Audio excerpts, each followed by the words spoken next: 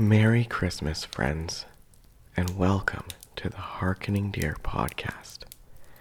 This episode ushers in the fourth and final week of Advent, the week during which we meditate upon love. If you haven't gotten a chance to listen to the first 3 weeks of Advent on hope, peace, and joy, feel free to pause this episode, listen to those episodes, and come back to this one after. I will be here for you. Last Christmas, Harkening Deer released an episode in which I retold the Christmas story. I would emphatically welcome and strongly encourage that at some point this Christmas season, we each take 14 minutes out of our busy schedules to revisit that episode and listen to the Christmas story with our friends and family. It is episode 13 for your reference. This year, I will be reading a poem entitled One Solitary Life. The author is often cited as unknown. However, I have recently come across a number of sources claiming the author to be James Allan Francis. At any rate, I feel it is a beautifully applicable poem to the Advent season.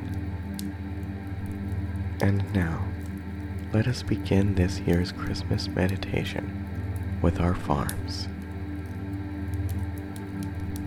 Farm 1. No judgment. Let us remind ourselves that there is no wrong way to meditate. Any attempt at contemplative spiritual practice is a positive, life-giving experience. This is what the Advent season is all about. It is about redemption. It is about restoration. It is about liberation. It is about life. Let us allow ourselves to be free of our self-criticism. No judgment of self or others. Farm 2. Be still. We live busy lives, and the Advent season can ironically be especially busy. I believe it is paramount that during this season we take time to reflect on the true and deeper meaning of this season, that we give ourselves space and grace to just be. I invite you to get comfortable in a position that promotes calm and focus for you, and a position that you can remain in with as little movement as possible for a few minutes. And if you find it helpful, I invite and encourage you to close your eyes. Be still. Farm 3. Embrace a spirit of peace and loving kindness. I have said many times, and I will say again, that the Advent season is a season of hope, of peace, of joy, of love. And in the spirit of Advent season, let us let go of any negative thoughts, feelings, or emotions towards self or another. Let us embrace the spirit of Advent and embody a heart and mindset of peace and loving kindness.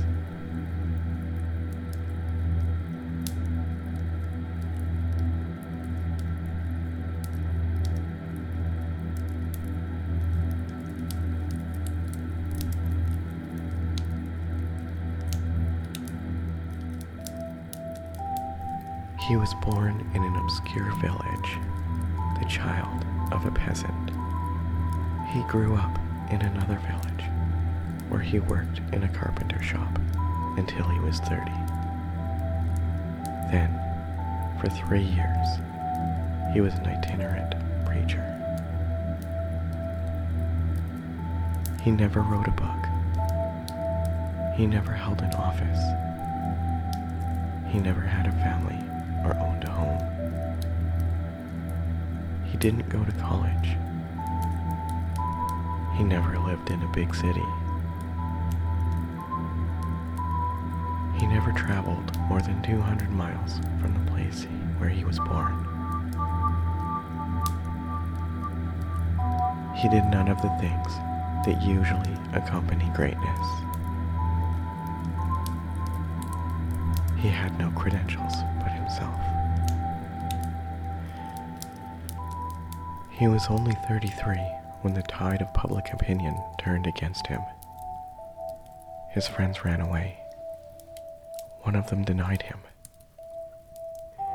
He was turned over to his enemies and went through the mockery of a trial.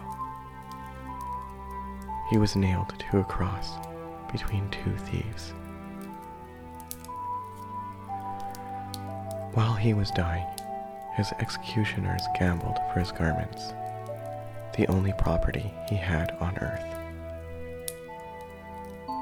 When he was dead, he was laid in a borrowed grave through the pity of a friend.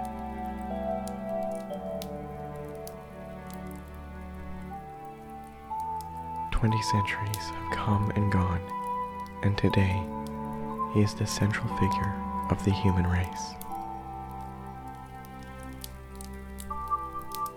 I am well within the mark when I say that all the armies that ever marched, all the navies that ever sailed, all the parliaments that ever sat, all the kings that ever reigned, put together, have not affected the life of humankind on this earth as much as that one solitary life."